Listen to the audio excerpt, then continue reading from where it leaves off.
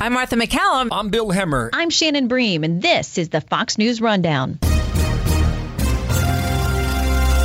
Friday, September 18th, 2020. I'm Trey Inks. Israel entered a 3-week lockdown, the first country in the world to re-enter a full shutdown. One of the problems is that most people just don't know what exactly the rules are during this second lockdown, and the government has really not communicated them well, and that's the question marks about, well, can I visit a relative or can't I? If I'm single, can I have someone come to my house for the holidays? This is the Fox News Rundown. Global pandemic. The Israeli public is confused about the new lockdown restrictions, as the government carved out major exceptions for different parts of the population. Over the next few minutes, you'll get the latest headlines on the global COVID-19 outbreak and hear from author and journalist Seth Frantzman. Starting first in Egypt, that has seen more than 100,000 cases of COVID-19. While the first wave was largely beaten in the country, more than 140 new cases were reported yesterday. Egyptian authorities have been accused of misleading the public on true COVID-19 numbers and even arresting doctors and journalists who try to hold officials accountable. Now to India, that saw more than 96,000 new cases of coronavirus over the past 24 hours. Indian officials have lost control of the outbreak in much of the country. In total, India has seen more than 5 million cases. Finally, in Israel, residents began to celebrate Rosh Hashanah this evening, the Jewish New Year. A 3-week lockdown went into effect this afternoon as new coronavirus cases continue to rise. The country saw nearly 6,000 new cases yesterday. So what will things look like in Israel over the coming days and weeks? I think basically, Israel had one of the harsher lockdowns in the world when it first decided to do that. This is author and journalist Seth Frantzman. And that meant you basically couldn't really leave. I mean, you could leave your house, but not within more than like 100 meters or so. The country was really a ghost town. And then, very quickly they decided to open everything up. And Israel's a bit of an island in a sense because there's not much travel over the international borders with Egypt and Jordan, and there's not many people coming from abroad. So it's a kind of island, a bit like you could say you compare it to New Zealand or something in a sense, because it's not like an American state or like a European country. But I think what happened is they decided that basically the economy was a lot more important than, whether or not no one would get the virus. And I think they felt that they had a very, very low death rate, as macabre as that sounds, from the virus. And so they took the risk of saying, well, let's just kind of go back to normal. And then the schools were open, and everything here was basically fine. But then within, I think, about 2 months' time, from, say, late May, June, July, numbers began to rise, and then they just began to rise significantly, say, in the last month or so. So, like August to September, they got to be about 5,000 cases a day, which per capita is the highest in the world. Although, as I said, the death rate is actually not the highest. It's much lower compared to most European countries and many other countries. Yeah, significant numbers in Israel, and there's a lot of confusion, it seems, about this second lockdown. We know that there's the rule of having a 500-meter radius from your residence and limiting public gatherings and the like, but there are a number of exceptions in this new lockdown, some of them controversial. Can you talk about what this lockdown looks like and if you think it will be successful?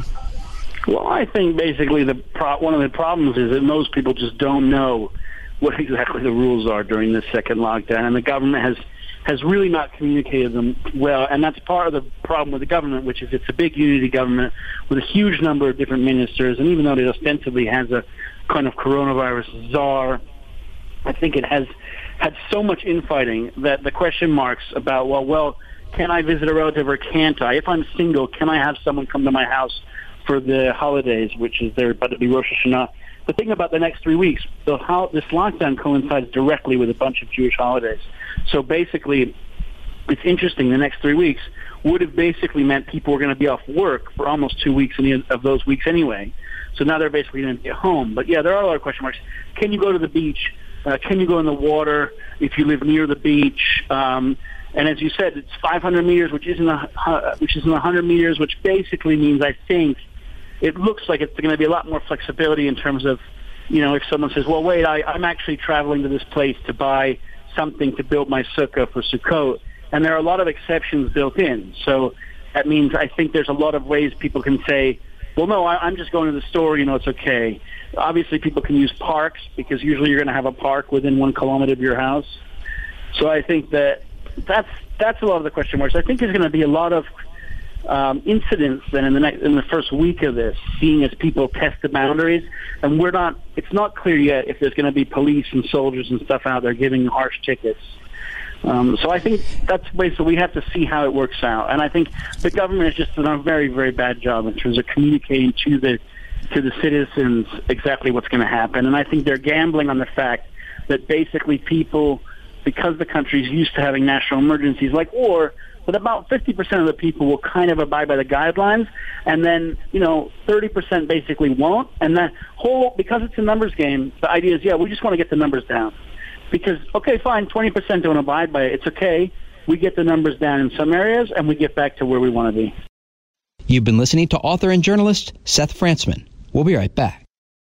You bring up the concept of using the army. During the first lockdown, we saw this partnership between the police and the army where there were members of the Israeli Defense Forces in the streets, but they weren't armed. They were basically assisting with police efforts, but it wasn't sort of like a lockdown that we saw in neighboring Jordan where the army was actually really directly participating in the enforcement.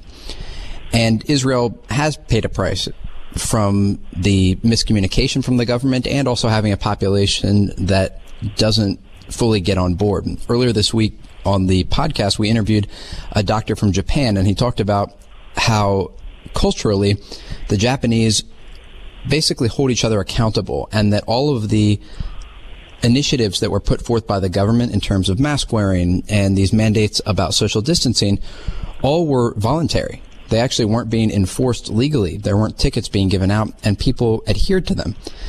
It's a different situation in Israel and makes the enforcement and the cooperation efforts that much more difficult. And I think that that's where it's rightly going to become this really mess. And as you noted, you could have a percentage of the population that's participating, and that will be enough to get the numbers down.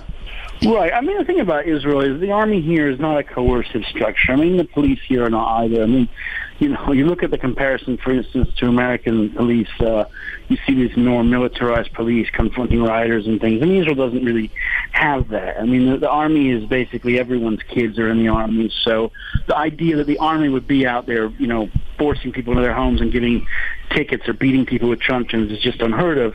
The army is there mostly to assist people and to have some sort of a presence. And in general, using the army in that way, I think, is what it's for. Israel has what's called a home front command, which is a huge number of people that are basically there to provide assistance during emergencies like an earthquake or something like that, or during rocket fire. And so now they're just deployed to deal with this. I think that in general, there hasn't been a huge amount of protests against these kind of measures. And in fact, the nice thing about this lockdown is that protesting is permitted. So we don't have that. What I think you have in Israel is, as you compare it with Japan, Israel is not a homogenous society in which everyone just basically does follow orders. Israel is very good at dealing with national emergencies, but people also want life to go back to normal. So that means that they will always find ways around rules. But for instance, you see widespread mask wearing in Israel. What you see is widespread people wearing them just sometimes incorrectly, for instance, but they do wear them. So I think that that's kind of what you get with Israel, which is a bit of a mixed bag. People kind of obey things, but they find little ways of getting around things, like relatives going to each other's houses they're not supposed to or something. But what you don't see is civil unrest. And the country, I think, also is very careful not to push too hard, because there are communities in this country, for instance, the ultra-Orthodox or the Arab minority population, in which there is a sense that large parts of towns or villages that are where those people live are a bit outside of the control in terms of using the police and things like that, or even the army to deal with those communities. And so that's why there's a bit of like, well, we don't want to push too hard because there will be pushback, so let's just hope for the best. And I think that's kind of how the country has muddled through this, which, isn't always perfect. It means you don't have numbers like New Zealand, but it also means you don't have social unrest, and no one wants to see that. I think that that's very important for Israel and certainly for the leadership of this country, even if it is a bit chaotic. Before I let you go, while I have you on the line, I want to ask you about the current geopolitical situation in the region and what your take is on the situation in places that border Israel. Because amid this internal emergency, the COVID-19 outbreak, there are also some significant developments in places like Lebanon following the explosion last month, and also Gaza just this week with rocket fire into Israel. Where do you think things are headed in the next few weeks, and where should listeners keep an eye on? Well, it's interesting. In Lebanon, there was the tensions with Hezbollah from July up until August, but then because of this massive explosion, Hezbollah is focused elsewhere in terms of government formation.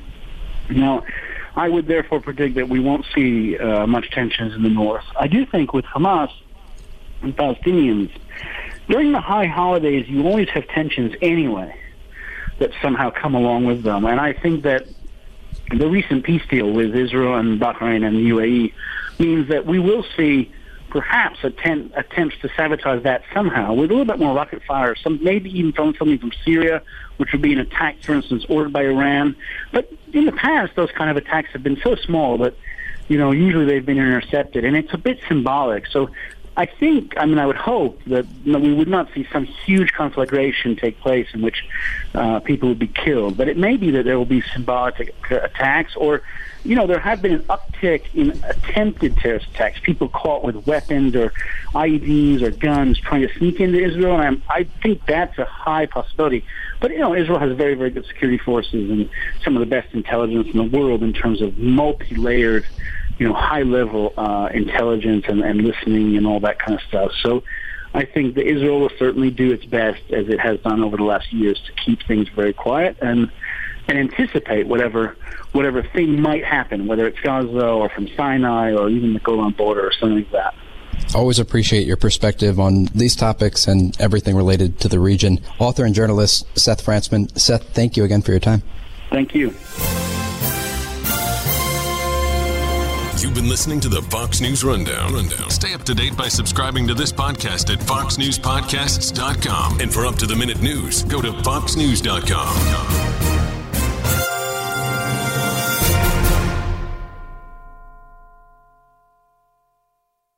From the Fox News Podcasts Network.